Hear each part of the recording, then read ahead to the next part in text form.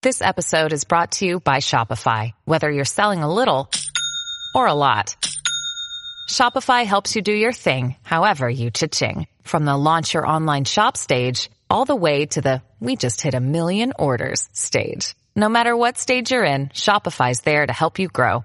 Sign up for a $1 per month trial period at shopify.com/special offer, all lowercase. That's shopify.com/special offer. Welcome to the Popcorn Talk Network, for the online broadcast network that features movie discussion, news, and interviews. Press 1. Popcorn Talk. We talk movies.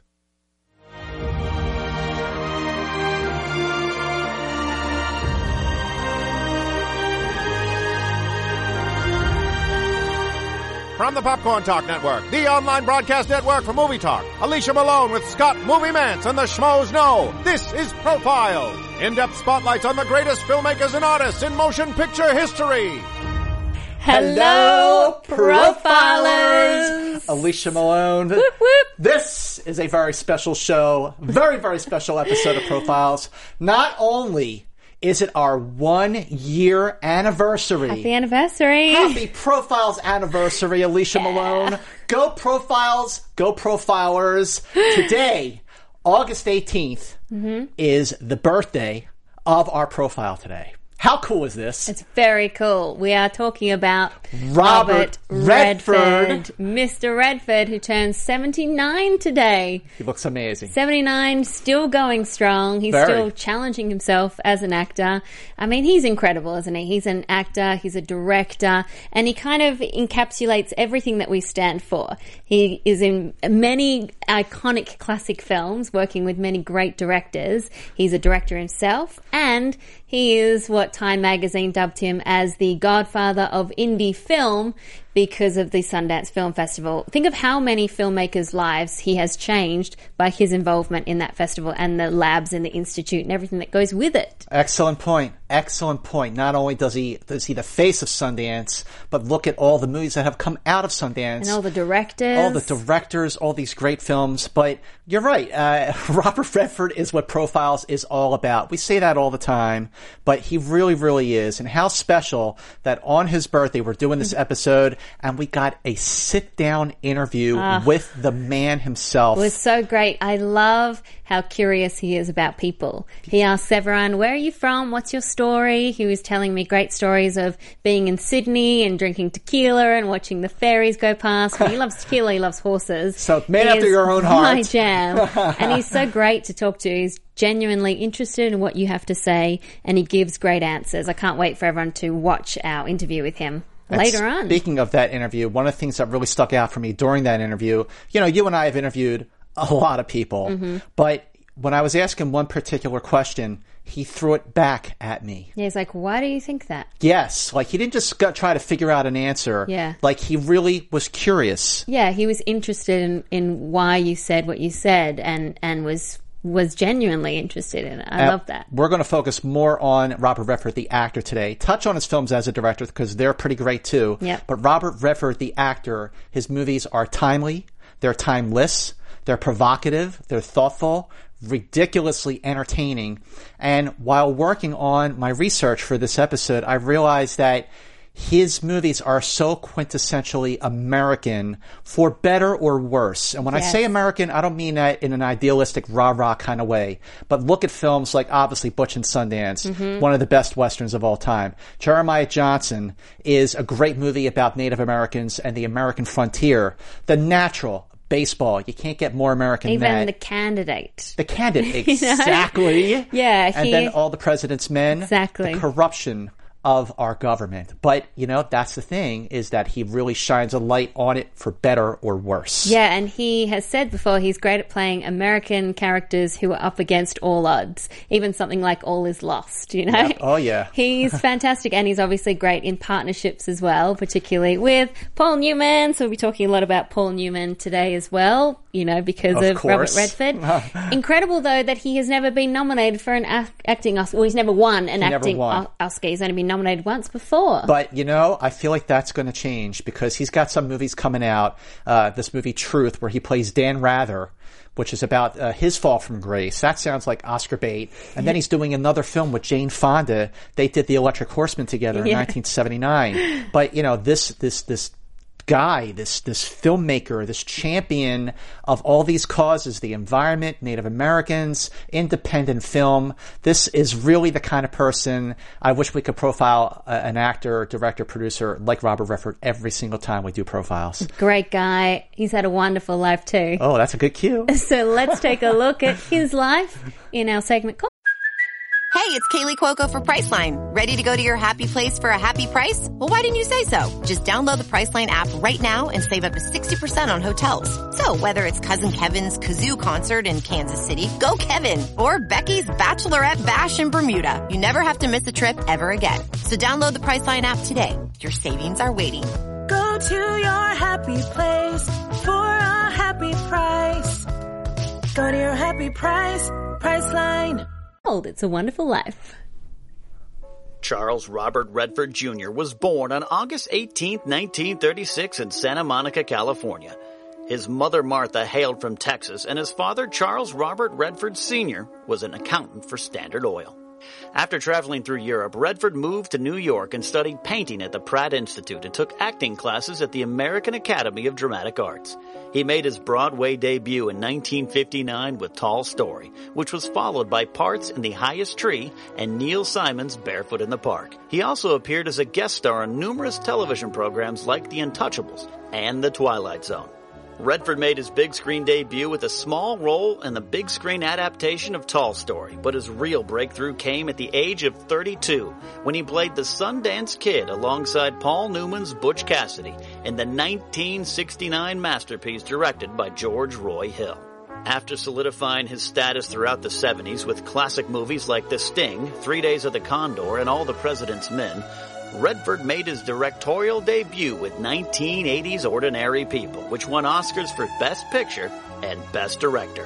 And as a true champion of independent film, Redford founded the Sundance Institute and the Sundance Film Festival, which is still going strong to this day. I just want to say, profilers, if you're watching It's a Wonderful Life, Alicia Malone has a great eye, the photos and the music. She edits these every single week, and she does. And the wonderful pit boss who lends his voice. And of course, Ken Napzok, our good friend, the pit boss himself. But Alicia, you do a great job. I don't think I've ever said that enough. These It's a Wonderful Life videos are awesome. She's an awesome editor, on top of being awesome and everything else as well. Well, I just want to say a quick shout out to everyone who's watching live. We got a lot of our regular profilers in there. Billy Polahan, Mark Tordai, Justin Bass, Bamboo. I saw Tyler Myers in there as well. Rachel Cushing. Hi, Rachel. Mark Tordai. It's Dan Allen. I have such a great love for our community that we've built of profilers, and it's great to see the live comments. It's great to be back doing this live. Yes, it really is. And they're our friends. These profilers, they're our friends as well. Hashtag film geek, Liam Logran, because he's, Australian. Yes. And a Beatles fan. Yes. So it's something for both of us.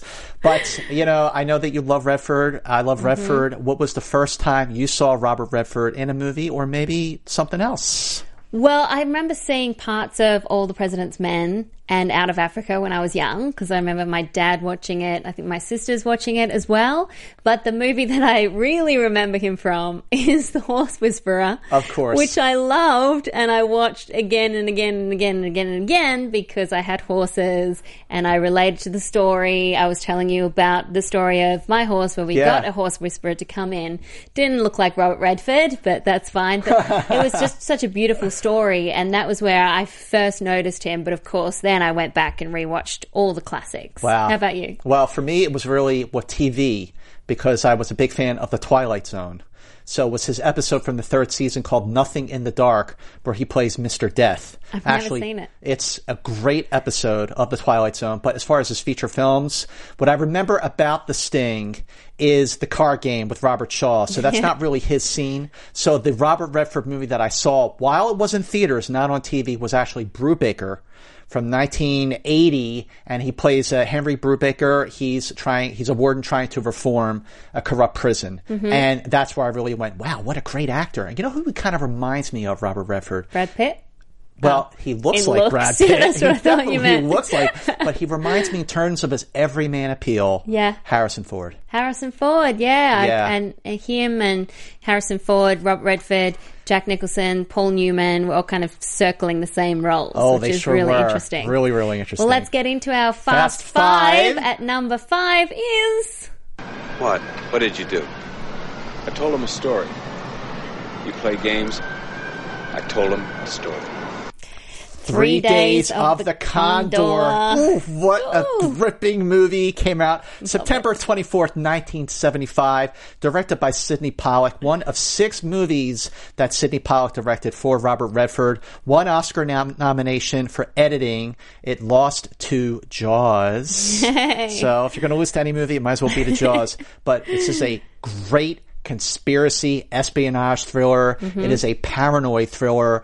It's so much like Hitchcock that it's like Neo Hitchcock. Yeah, well, I was reading online a great comparison between 3 Days of the Condor and North by Northwest, which I can see. Oh, totally. It's totally there. Yeah. This is one of my favorites, if not my favorite 70s conspiracy thriller. I remember seeing it after Horse Whisperer when I was quite young, and it was really gripping, the whole story. What I like about it is that Robert Redford's character, he's a slightly above average everyman, because obviously he has some skills, but he's very bookish. He's not used to being a field agent out there, and he's trying to figure it out. He's trying to stay one step ahead, and he's someone that you can really relate to. He's also someone that's so likable and intelligent that you're rooting for him the whole time. And the plot is revealed so slowly. It's about putting together all the pieces.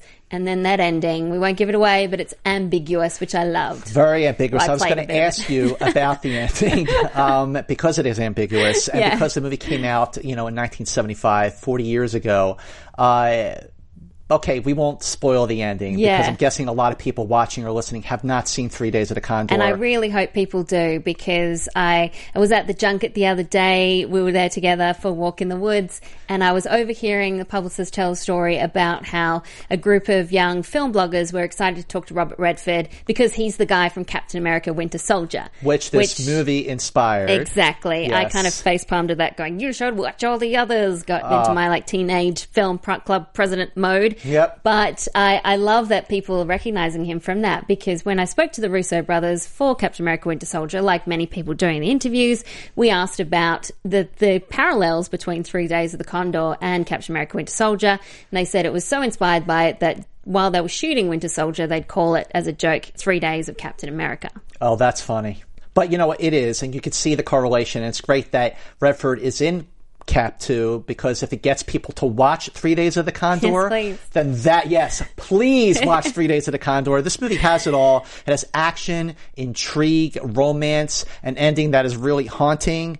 And Faye Dunaway, his co-star in this movie, in her book, Looking for Gatsby, she said, "Here I am. I'm sorry, but the idea of being kidnapped and ravished by Robert Redford was anything but frightening." I know. It's a really disturbing premise that he kidnaps her, and it's a little, a little disturbing, but it's Robert Redford, so I'd be like, yep, come on in. And the other thing about the movie that gives it a more haunting feel is the presence of the World Trade Center in this movie. Yeah. And, watching it now, obviously after 9/11, it just makes the political impact of this movie so much deeper. Mm-hmm. And Roger Ebert at the time, in 1975, said this about 3 Days of the Condor: it's a well-made thriller, tense and involving, and the scary thing is that in these months, not years, months after Watergate, this is 1975, it is all too believable. Yeah, well, it was based on the book 6 Days of the Condor, and it came about sort of after a lot of reports of assassinations, of the CIA assassinating foreign leaders. So it really plays into the paranoid mood of the 70s, and that's why I love these 70s movies, because it really elicits, what's the word I'm looking for? It really, it brings out the mood of what you would imagine the 70s to be. Obviously, I wasn't born then, but I also love Max von Sydow, who is kind of the really shadowy villain. And he's also shows no remorse. Yeah. And when he's knocking everybody off in the CIA. And listen, profilers do love this movie. Our good friend Cathal Thomas Coleman said it is a brilliant thriller, one of Sidney Pollack and Robert Redford's best team-ups ever. Well, David DeSoa, who is watching live right now, says about Faye Dunaway, it's disturbing but actually decently played, in some ways supported by the broken nature of her character, much more subtle than most of the rapist seduction tropes of that day and age. And then bye to Miss Movies, who was watching now. She's got to leave. Hi, bye, Miss Movies. Eon Daly says, I love it because unlike action films of today, they take the time to make us appreciate the female lead just as much as the male lead. Even when she becomes romantically linked, I never for once felt the character was defined by her relationship to a man. Yeah. Yes. It's also a film filled with tension, which is something you wouldn't be able to say today because the film is actually quite surprising at times. A well-written and well-paced thriller that really should be more appreciated. Well, so many things are appreciated about his movies, and there's so many great scenes. I had a hard time with the right stuff on this guy. I know, me too. I just, what did you go with? I ended up going with, because I love Butch Cassidy and the Sundance Kid, I ended up going with the I can't swim, gorge, jump, river, jump scene. The fall alone will probably kill you. Yes, because I think it's a great representation of the chemistry between the two guys, and also the surprising ways that the surprising twists and turns that the script takes, because you just see him going, no, get away from me, getting really angry, and then he reveals he can't swim, and Butch just laughs and says, yeah, the fall will probably kill you. And then in the end, he's like, okay, and then they jump off. Whoa! It's so fun, isn't it, when they make that jump? I always think they're making too much noise. They're right over there. They'll hear you. Yeah. But I love the moment between the two guys. That's why I went with that one. I went with All the President's Men. The scenes, there's like only a couple between Robert Redford's Bob Woodward and Deep Throat's Hal Holbrook, because I mean, this really happened. And then that last scene between Deep Throat and Bob Woodward, when he goes, your lives are in danger. Yeah. And then he leaves the parking garage and he's freaked out. And that's the impact that what these guys were doing. They were really onto something obviously very, very big, as we all know, but that they were, not just doing their jobs, that they really were putting their lives on the line. And it's a chilling scene because he has to look over his shoulder. Yeah, and then suddenly it's all about that, looking over your shoulder. I love that scene as well. And there's so many details as well, so many little bits of trivia about Robert Redford. Yep. Hit me with one. Okay, well, did you know, you probably did, that Robert Redford turned down the role of Ben Braddock in The Graduate. Yes. And he said, I never did look like a 21-year-old just out of college who had never been laid. And director Mike Nichols said no one would believe that Robert Redford would have a tough time with the girls. Oh, there you go. So it ended up, of course, going to Dustin Hoffman, which was brilliant. Well, did you know that Robert Redford has done 11 period pieces? 11? Of course, including Butch Cassidy, Sundance Kid, The Natural, Out of Africa. He looks great in costume. He does. He also, I gotta say, after watching Jeremiah Johnson again, he looks great with long hair and a beard. Yeah, he looks great with a mustache as well. Yeah, he does. He should wear the mustache more often. Well, did you know, speaking of Paul Newman, that he turned down the role in 1982's The Verdict, which went to Paul Newman. Yeah, I didn't know that. And he did not want to play a character who was such a loser, so he's like, let Paul Newman do it. Let my friend Paul Newman do it. Well, last one. Did you know that he hates watching himself on screen? He cannot stand it because he always picks apart his performance and he thinks it's imperfect. The only one that he doesn't mind watching, as far as his performance is concerned, is The Sting. And he watched that in, I believe, 2004 for the first time. Right. I mean, boy, what a wait. I know. Talk about, I don't like watching. Do you like watching yourself on camera? No. I don't either. I would watch this and find like 5 or 6 things I'm doing wrong right now. No, we're doing everything right. And that gets a high five. This is a perfect time for us to pause for some very important business, Alicia, because we love getting the word out about profiles and we need profilers to help us out. Please go to iTunes and subscribe to Profiles. We need these subscriptions, and please, even more importantly, rate and review us on iTunes. Also, go to youtube.com/Popcorn Talk Network. Subscribe there, and make sure, even if you're watching the show live, even afterwards, please go and write your comments on the show. And also, the best part is go to our Facebook page, which is Profiles with Malone and Mance. That's where you will find out who our next profile is. That is where you can join in on the brackets, chime in on the comments about the movies, because as you can see, we do read them because they're very, very important to us. So you have to like our Facebook page, Profiles with Malone and Mantz. And we're very excited on our year anniversary. We finally have Profiles t-shirts. Yes, so exciting. So we have hashtag Film Geek t-shirts so you can wear your geekiness on the outside. We will definitely be doing it too. I ordered some for us. Yep. If you go to tpublic.com/profiles, that's where you can find the t-shirt. There'll be more coming soon. Profiler for life and more other ones coming. Yeah. And then last but certainly not least, very important to please follow us on Twitter. And Billy Polahan's already saying it. At Alicia Malone, at Movie Mantz, yeah. At Alicia Malone, at Movie Mantz. It's all about the pause. At Alicia Malone, at Movie Mantz. And now, on with the show. On with the show. People live on YouTube right now are talking about options, people in the future that they want to see. Us profiles. So if you have suggestions, definitely go to our Facebook page and we read everything. Yes, we do. Right now, let's go to Fast Five number 4. I tried. I think you would all agree that I tried. All is lost. What a great voice he has. Great voice. And that, you had to use that as your sound in, because that's the only bit of dialogue you hear in the entire movie. All is Lost. And really amazing film. October 25th, 2013. Written and directed by J.C. Chandor. Cost about $8.9 million to make. Box office domestic, only about 13.6. One Oscar nomination, Alicia. Sound editing, but no acting nomination for Robert Redford, which was a huge, huge snub because it was one of the best performances of his career. Yeah, I think so. Definitely shows that he is not finished acting yet. He's not finished with challenging himself. I mean, he is the only guy in this film. His character is called Our Man. Our Man, not Our the man. Our Man, because he's always been our man. He's always been our man, and it's such a great parable of survival and man versus nature and vulnerability. And he, as a character, you don't know much about him at all. You don't know anything about him. You don't know anything about his backstory. You don't know why he's sailing. You don't know where he's going to. But it's obvious that he is a good sailor. He's not that phased, not too phased at first. He just gets on with trying to fix it. And then as it goes on, he gets more and more desperate.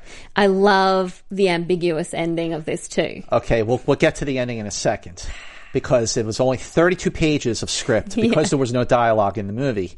But this is a riveting film. It is mesmerizing, compelling, and very, very profound, because here's our man who suffers one soul-crushing setback after another, yet he perseveres again and again. That scene when he's in the shipping lane and the ship's just passing by. And then he lights the fire. It's just crazy. Oh my God. But, this was sort of loosely based or loosely inspired by Ernest Hemingway's book, The Old Man and the Sea. And Robert Redford said this about doing All Is Lost. It was a bold and pure cinematic experience. It was stripped to the bone, and I found that very appealing. Being wet all day was the hardest thing. You kind of get depressed being wet all the time. Yeah, it was a very minimal movie. JC met Redford at 2011 Sundance Film Festival and told him about the film. Told him about All Is Lost and convinced him to come on board.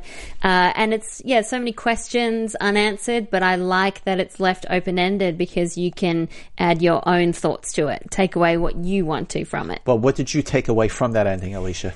It's hard. It's like, is it really happening? Is it not happening? Has he died? Does he stay alive? I like to think that he's saved. I like to take it as it is, and that he's saved at the last minute because he tries and then he's saved. J.C. Chandor in The Atlantic said about the ending, people have very different readings on that ending. It's cut down the middle. It's kind of intense. It's what I was hoping, but I never realized it would work so well. Hopefully I've given you enough space at that point to have your own moment. Well, this guy Scott Mantz, he's a film critic for Access Hollywood. I've heard of him. He's good. So I like his stuff. He knows his stuff. So he wrote on Access Hollywood. He said, "All Is Lost finds Redford at the top of his game with a truly Oscar-worthy performance." Yes, I still think it's an Oscar-worthy performance, and he pulls it off without really saying a thing. Makes perfect sense. Actions speak louder than words. Few people on the YouTube chat saying it's like Gravity on a boat. And Bill Polhan also says, is Redford a hugger? Yes, he is. Yes, he sure is. He likes hugs. And there's a picture on Alicia's Instagram to prove it. Cole Boone our longtime profiler, very devoted, very loyal, like our profilers are, says, All Is Lost is a phenomenal film of courage and perseverance in the face of adversity, not to mention that it has hardly any dialogue to convey those messages to the audience. In the hands of your average actor, this movie could have failed, but with the great Robert Redford in the role, how do you not put faith in J.C. Chandor's decisions and direction? This is a masterfully shot and well-acted film, a true tour de force performance showing us that Redford has never lost a step, even at this point in his career. Hashtag Film Geek. Hashtag Profiler for Life. Well, another great profiler who I always love to read comments from, Camille Howard. Camille says, All Is Lost is such a brave film and a brave performance from Robert Redford. What other actor in his 70s would be able to perform a role so physically rigorous and get such a powerful story across with so little dialogue? The film is only as gripping as and investing as it is because of Redford's stellar performance. Yeah, he has got charisma and he holds that screen. You know, when we were trying to come up with our Fast Five, as you'll see when we get to the others, there were so many movies that could have easily been in our Fast Five. You know, we should actually call the others number 6. Yeah, people are guessing the top 5. but really, All Is Lost had to be there. It had to be. It had to be. Look at the grueling performance that he did, and like going through his other films, the only other film I could think about where he really was put through the ringer like that was Jeremiah Johnson back in 1972 with Sidney Pollack. But it is still a masterful film, and I still wish the Academy had nominated him. But I still think he's got an Oscar-nominated acting performance on the way. Too. So we are at your favorite point in the show, Alicia. Quiz show. It is Quiz Show, which is apt for today. Quiz Show, Redford. Oh, there you go. How perfect is that? That gets a high five. Okay, you go first. Okay. For his first acting appearance on a game show, he was paid A, $75, B, his wardrobe, or C, a fishing rod? I'm going to say a fishing rod. Yeah, because it was so weird. But it's true. Instead of the $75 that he would have gotten, he got a fishing rod, which I think he was happy with. And you know what? I'll bet he still has it. Yeah, probably. Well, okay. Which of the following Robert Redford movies was not directed by Sidney Pollack? Oh, okay. Not directed. Was it 1, The Electric Horseman? Yep. Was it 2, The Way We Were? Was it 3, Jeremiah Johnson? Or was it 4, The Candidate? Oh, I'm going to go with The Candidate. You are excellent, my friend. Yes, that gets a high Michael five. Ritchie, right? Yes, it was. Oh my God! Look at her go. I'm getting Alicia so much Malone. better at trivia. You are. Get another high five. Take a shot. Let's move on with our Fast Five. Now we're getting into the really, really, really good stuff here. Yeah. Now we're up to number 3 in our Fast Five, which is. I don't want hints. I need to know what you know. All the President's Men. Yes! Released April 9th, 1976. Directed by Alan J. Pakula.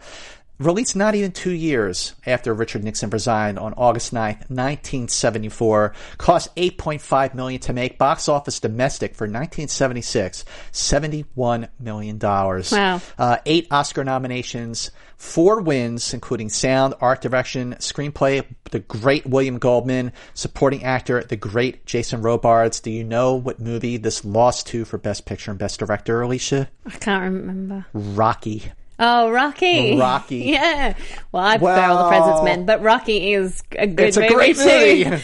Well, I love the way this whole film came about. Okay, if you give me a second. Please. It takes a little while, but Let's hear it sounds like a movie within itself. So in 1972, Redford was in Florida doing a press tour for The Candidate. He was reading all about Woodward and Bernstein and their investigative reporting, and he thought it would make an interesting film. So he contacted them and he said, how about a low-budget, black and white movie with 2 unknown actors at the start, very small film. They didn't return his calls. So a year later, he was a bigger star, and he finally got in touch with Woodward. And Woodward said, we will meet, but you don't know when, you don't know how it'll happen. So one night, Redford was at dinner, and a guy comes up to him and says, Woodward will meet you in the Jefferson Bar in 45 minutes. Woodward was still really paranoid by this stage, so he thought people were after him, still following him. Just like the movie.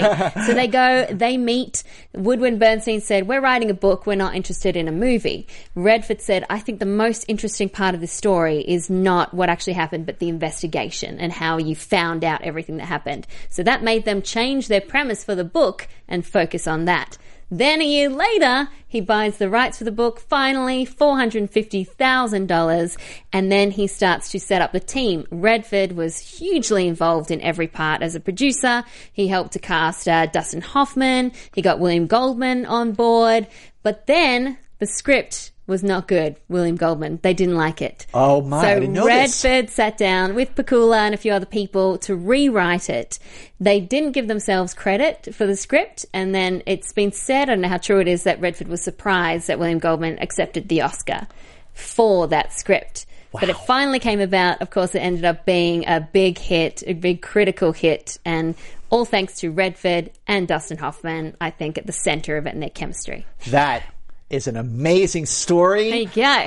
That would be that actually would make a hell of a movie. Yeah. The Making of All the President's Men, exactly. The book. But this is a brilliant movie. It's a masterpiece. This is a procedural that plays out like a paranoid thriller. Yeah. It is so fascinating. It is so well acted. Definitely the best movie ever made about investigative journalism, and a movie that definitely, when you watch a film like Zodiac, which came out in 2007, was very much inspired by All the President's Men, and a movie that we are going to see at the Toronto Film Festival.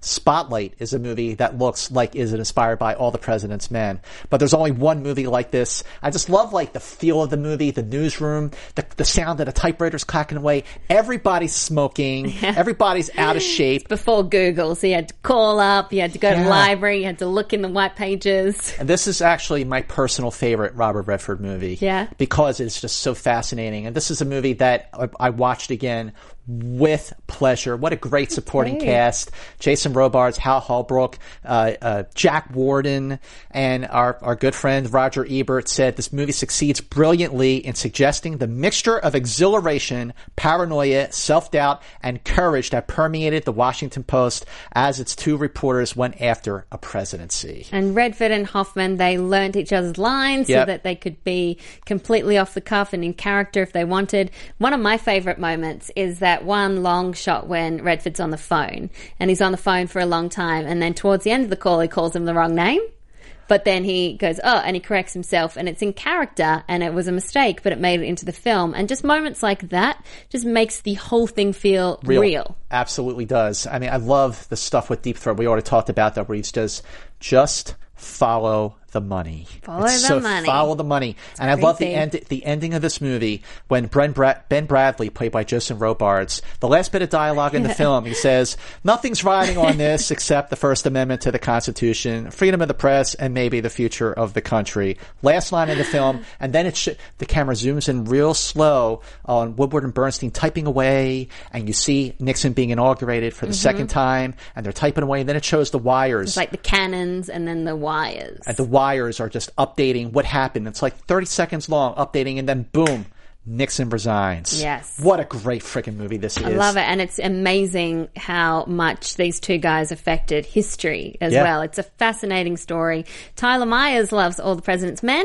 Says, when I was in high school, my journalism class watched All the President's Men, and I was completely entranced with the film the whole way through. Redford and Hoffman as Woodward and Bernstein are one of the best duos in movie history, for they have an incredible back and forth between one another through sharp and witty dialogue. The movie also does a great job showing the suspense, tension, and danger of how far one goes in retrieving something important that could harm your life physically and mentally. It's a realistic and effective portrayal of both newswork and paranoia. Oh, absolutely. Way to go, Tyler. And Aaron Turner said this about All the President's Men. Redford's performance is incredible. First time I saw the film was in my high school journalism class. That's cool. And that's really cool. I'm glad they're still watching it. Yes, as they should. And I couldn't help but be captivated by Redford as Bob Woodward. He and Bernstein, played by Dustin Hoffman, were out for the truth and would stop at nothing to make sure the citizens of the United States knew the truth about Watergate. #FilmGeek, #Profiler for Life. Nice.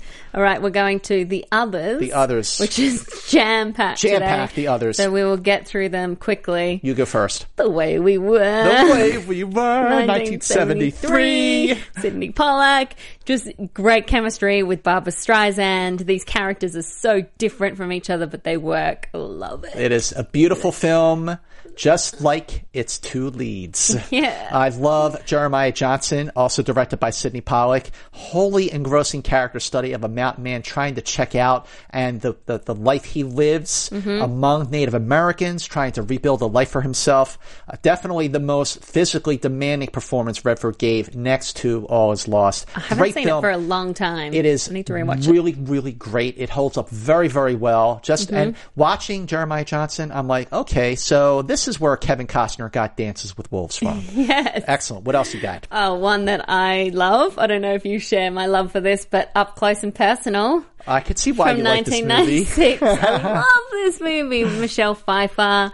Robert Redford is the news producer. Michelle Pfeiffer is the young reporter. Watched this again when I was younger, and I always had a fascination for news. I ended up working behind the scenes at a newsroom, and I love the romance in the film and also the tragic story. It makes me cry every single time. I could see you totally loving this movie. I love The Natural, 1984, directed by Barry Levinson. This is a fairy tale. It's like King Arthur, but set against the backdrop of baseball. It's a profound and moving film. It's a magical movie, and it is rousing and uplifting. And Robert Redford as Roy Hobbs. This is definitely one of a movie that people refer to as their favorite sports movie, even though really it's a character study and a character-driven film. I love Out of Africa. 1985 with Meryl Streep. It won 7 out of 11 Oscars it was nominated for. Another Sydney Pollack film. It's just such an epic romantic movie. I had a farm in Africa. I had a farm in Africa.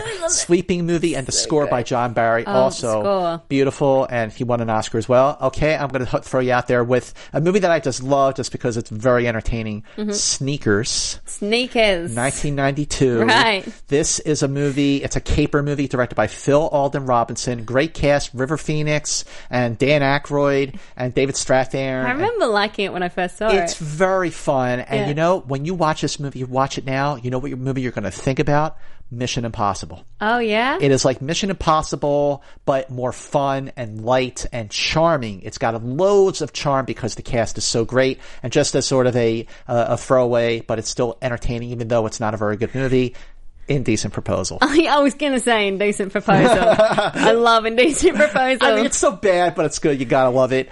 But how about our brackets? Our brackets. So our brackets on our Facebook page this week were run by Steve Zissou, Dan Skip Allen, and Rachel Cushing. Hey guys, thank you. They did the best Robert Redford films this week. Came down to the final 4: Butch Cassidy and the Sundance Kid versus The Natural, All the President's Men versus The Sting. Ooh. And then from those, it came down to Butch Cassidy and Sundance Kid and All the President's Men. Can you guess the winner? Butch and Sundance? Yes, of Butch course. Cassidy and Sundance Kid. Good eye, won, folks. as Cathal T. Coleman said, it's not called the President's Men Festival. But a lot of people on the chat are talking about their favourite films. Many people love The Natural. Yep. The Natural, Indecent Proposal. Zach Mitchell says 1985 was the year I was born. Had a lot of my favourite movies in there. Yeah, there's so much love for Redford because he's done so many great movies. So many great movies. The Candidate, says Joshua Price, a bitingly painful yet horrifying, hilarious political satire. Great Excellent description film. for it. Probably more relevant now than it was back in 1972. And that brings us to number 2 in our Fast Five, which is... Your boss is quite a card player, Mr. Kelly. How does he do it? He cheats. The Sting. The Sting. The Sting, released December 25th, 1973, because nothing says Christmas like a good scam con artist movie. That's right. Directed by George Roy Hill, cost $5.5 million to make. Domestic, $160 million, and if you adjust that for inflation, it's actually the 19th highest grossing movie of all time. Wow. 10 Oscar nominations, including Redford for lead actor, like you said, his only That's right, his acting only one. Yep. competitive nomination. 7 wins, including Best Picture, Best Director, and Best Screenplay for David Ward.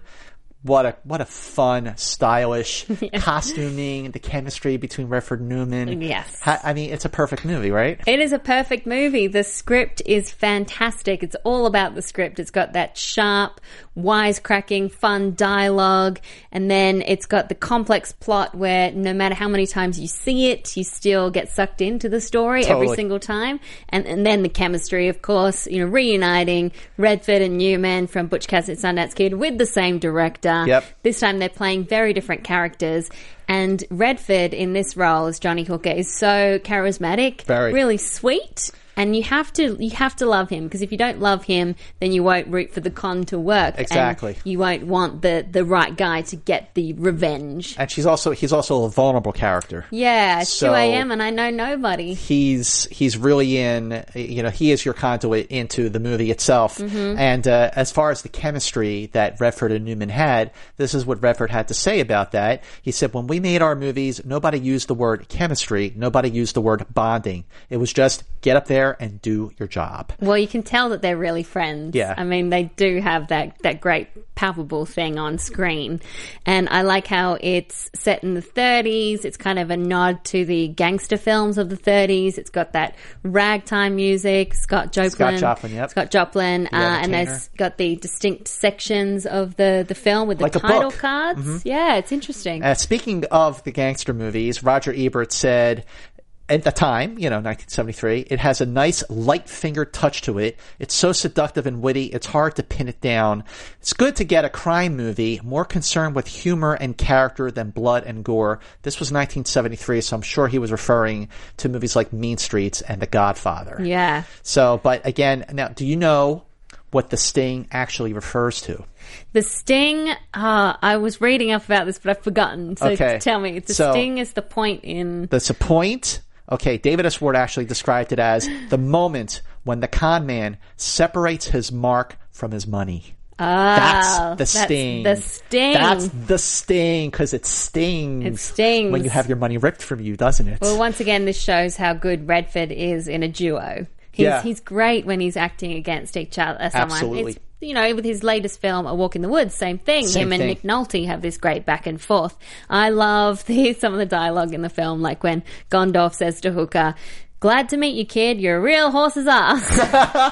Ass. It's a fun movie. It's a real fun movie. So much fun to watch. And Nicholas Magliari said, my favorite Robert Redford movie has always been The Sting. The Best Picture winner is a perfect mix between a con movie and a revenge story set to one of the most memorable film scores of all time. Yes, Marvin Hamlish adapting Scott Joplin. That's great. Mm-hmm. Part of the genius of the film is that the characters never reveal the full extent of the sting until the end. So just like you said, Alicia, as the film progresses, they are conning you just as much as they are conning Lonigan. Like Butch Cassidy, the chemistry between Redford and Newman is perfect, where Robert Redford's character looks up to the older, more experienced Paul Newman.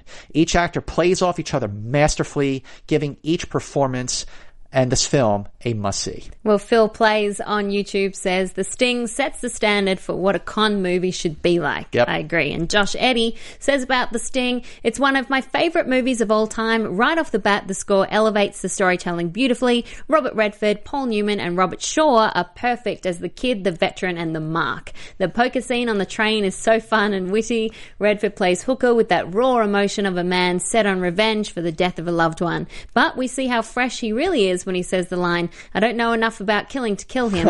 The twists and turns keep you on your seat right until the end, when you realize your ride with these great characters is over. And you know what? It wasn't close enough, but it's close. Well, we've been focusing on Robert Redford, the actor, but he's directed some pretty great movies. So that brings us to a special segment called Up Close and Personal, right after your love for one of your favorites.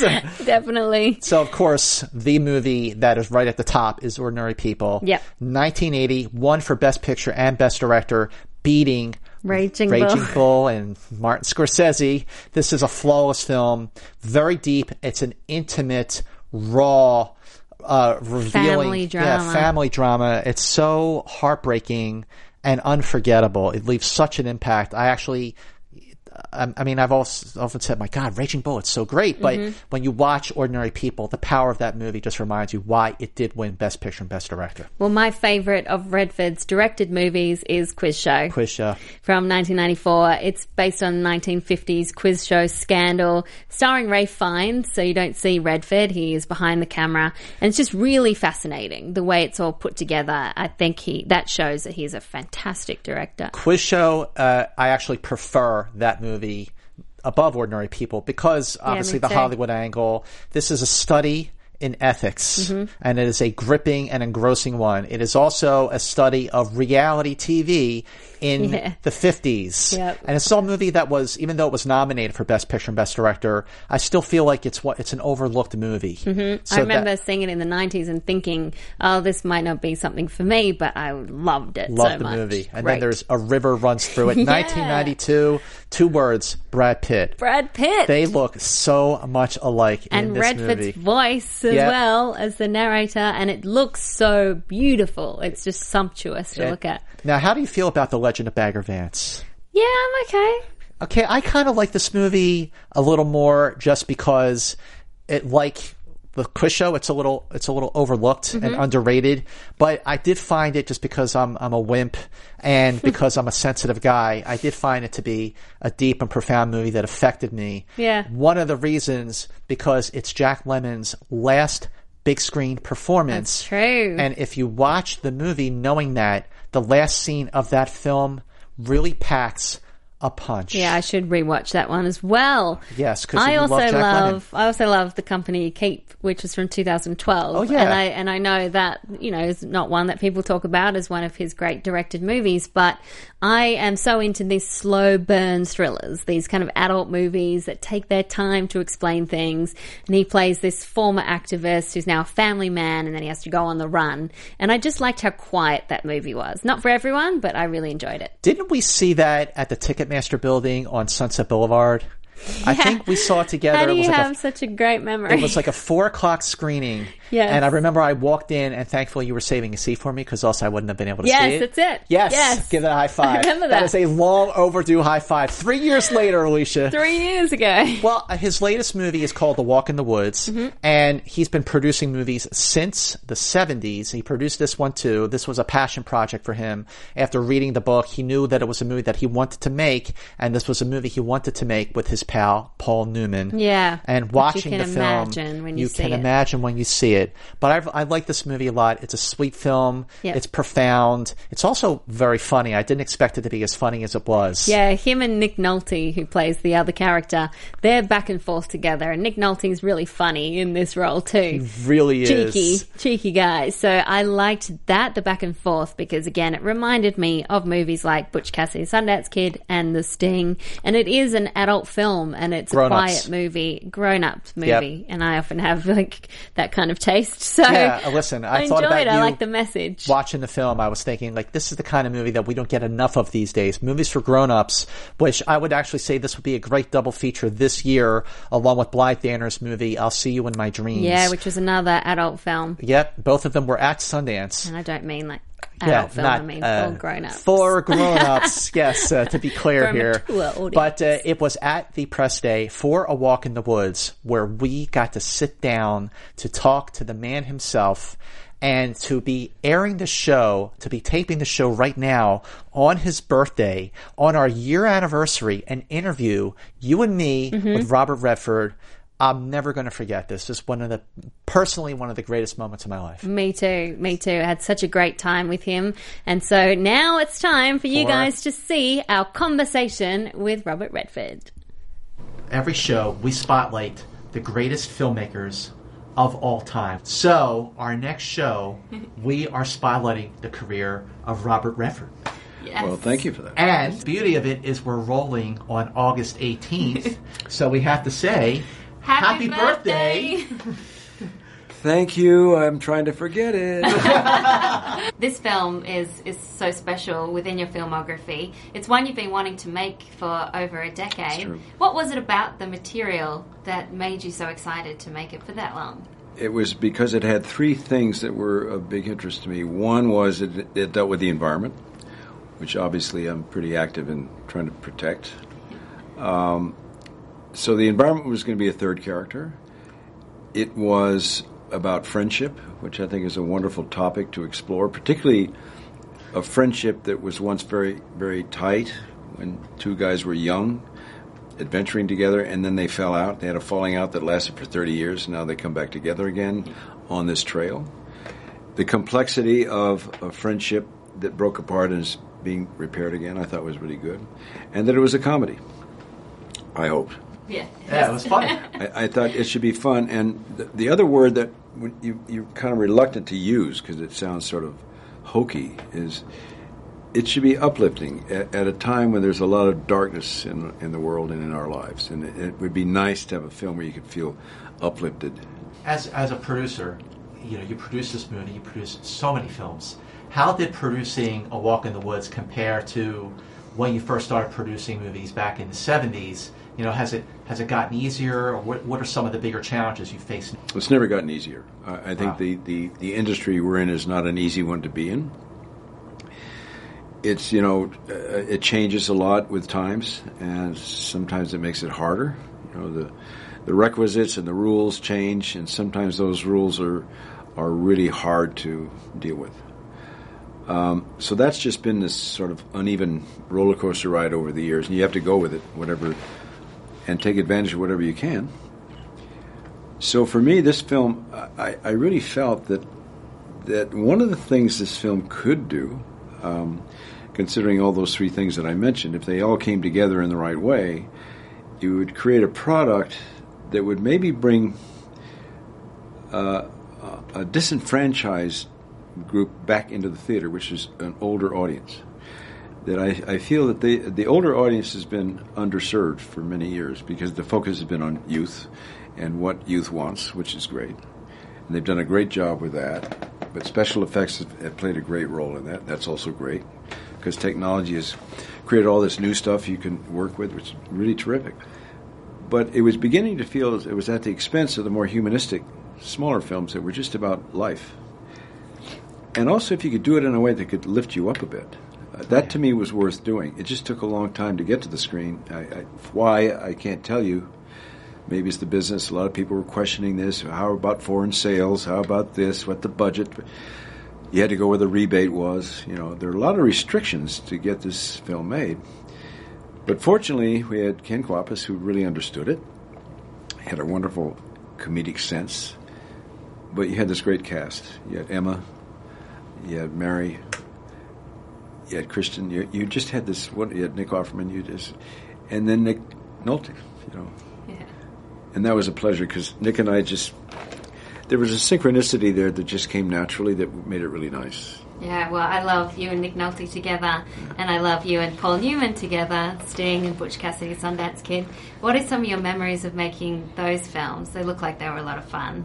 It was really a lot of fun. Almost at a point where I was feeling guilty getting paid. Yeah. And I wasn't paid very much because the studio didn't want me in the film. The initial title of the film was Sundance Kid and Butch Cassidy. That was the initial title of the script that William Goldman wrote. And when I read it, they wanted to put me up for Butch Cassidy because he seemed to be a younger character, a little more lively, and I'd done a comedy on Broadway, so they saw me in that. And I saw it very differently because of my background in my life. There had always been a bit of an outlaw there.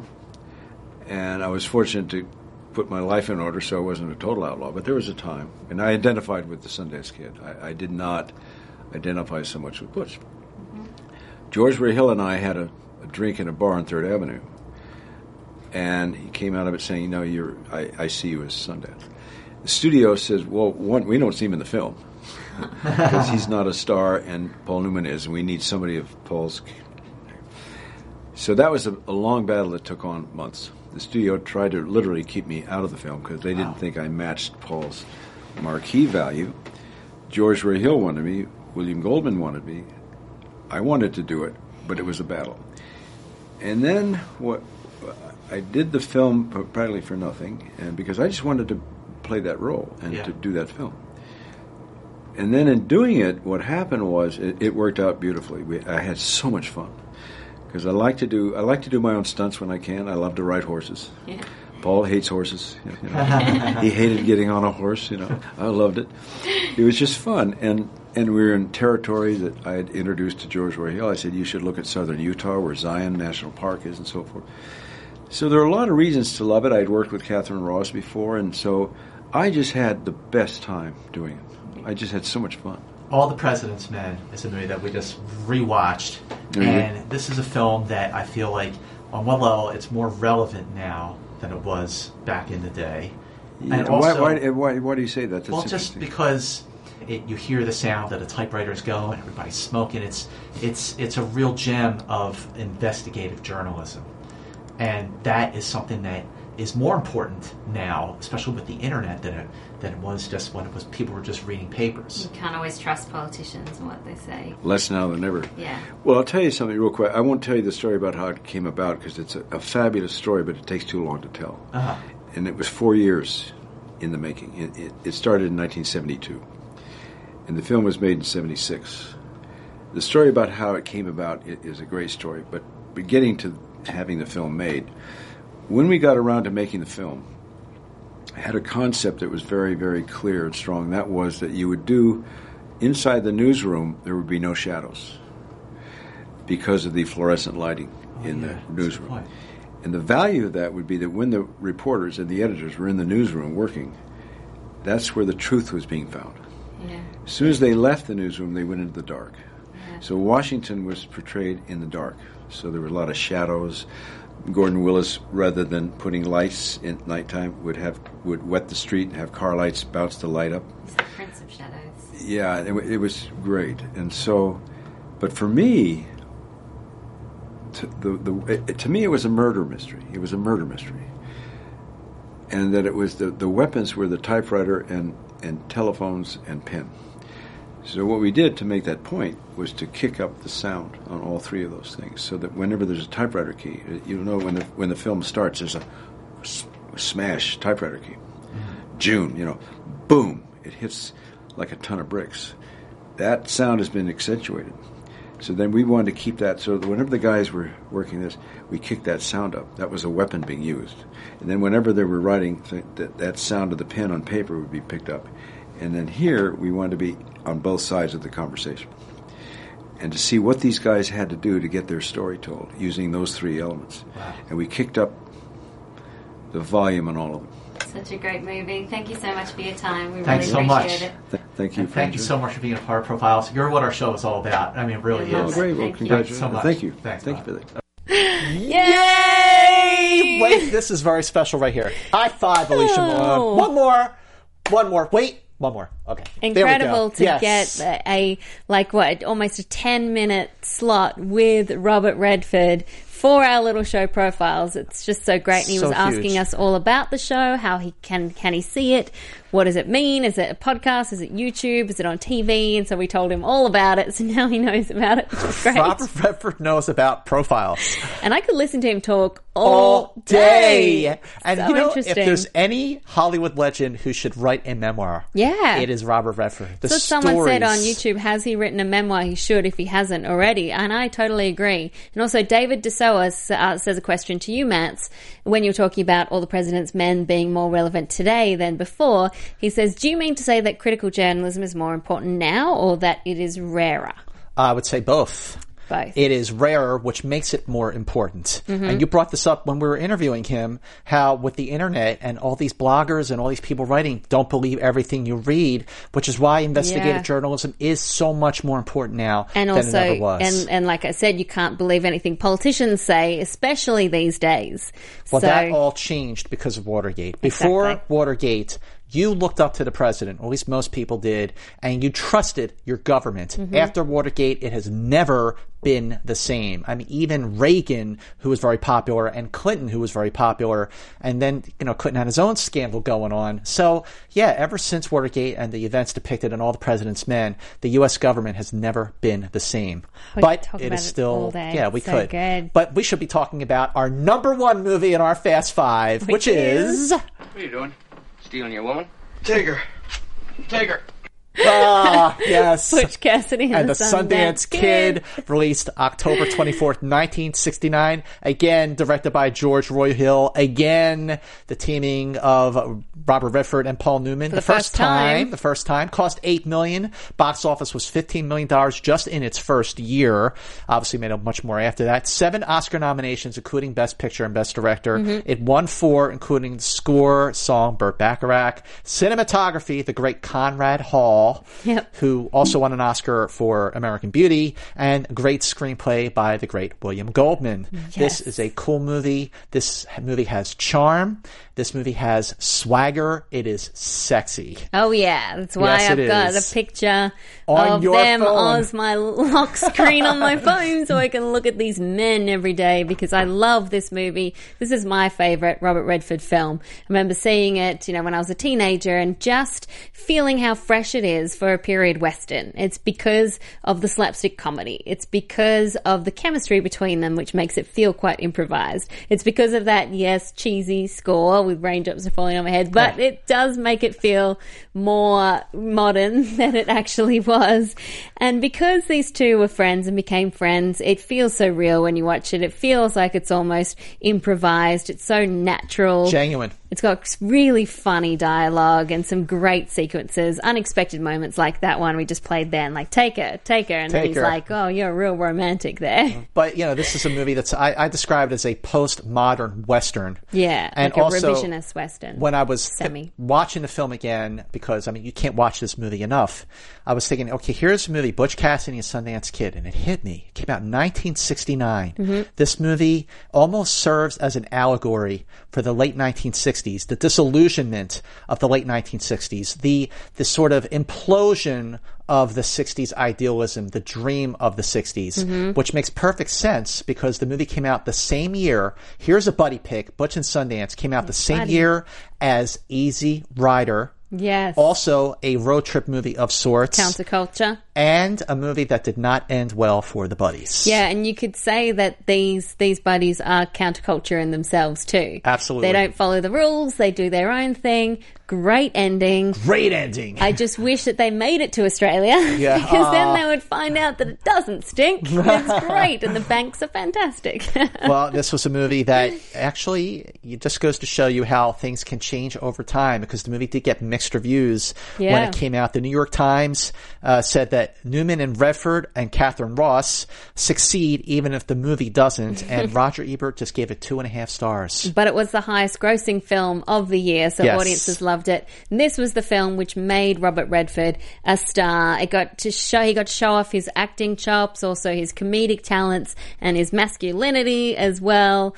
I love this movie. This is an excellent film, and that brings us, we just got some comments to read from some profilers. Yes. Eric Christensen says, Butch Cassidy and the Sundance Kid is a classic movie, not just a classic Western. For its time, it used more modern music and songs that would never get featured in Westerns, and he also holds his own, and then some, with Paul Newman. Philippe Hunt says, I love Butch Cassidy and the Sundance Kid. The two main stars play off each other so well. The comedy, the action, and the romance blend so well together. And then Lisa Silverman just sort of capping it off with the perfect comment. Robert Redford was my first crush. I saw Butch Cassidy and the Sundance Kid when I was 7 years old. It was my favorite movie of his until The Way We Were came out, and that's where I really fell in love with him. I've been following him ever since. He is such a talented actor. So many wonderful films. The Natural, The Horse Whisperer, Unfinished Life, too many to count, and now I look forward to seeing A Walk in the Woods. Yay! All right, let's count back our Fast Five just to recap things. Coming at number 5, 3 Days of the Condor. Number 4, All Is Lost. Number 3, All the President's Men. Number 2, The Sting.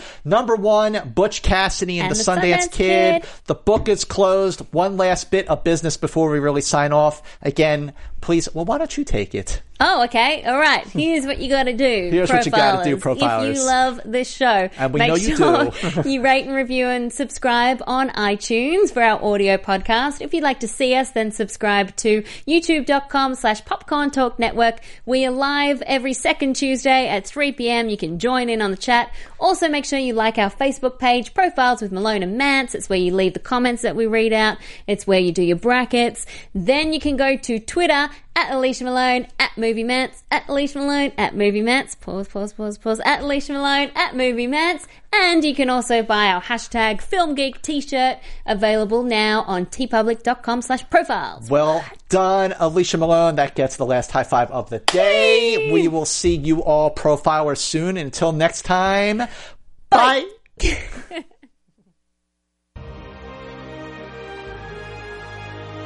From producers Maria Menounos, Kevin Undergaro, Phil Svitek, and the entire Popcorn Talk Network, we would like to thank you for tuning in. For questions or comments, be sure to visit popcorntalk.com. I'm Sir Richard Wentworth, and this has been a presentation of the Popcorn Talk Network. The views expressed herein are those of the hosts only and do not necessarily reflect the views of the Popcorn Talk Network or its owners or principals.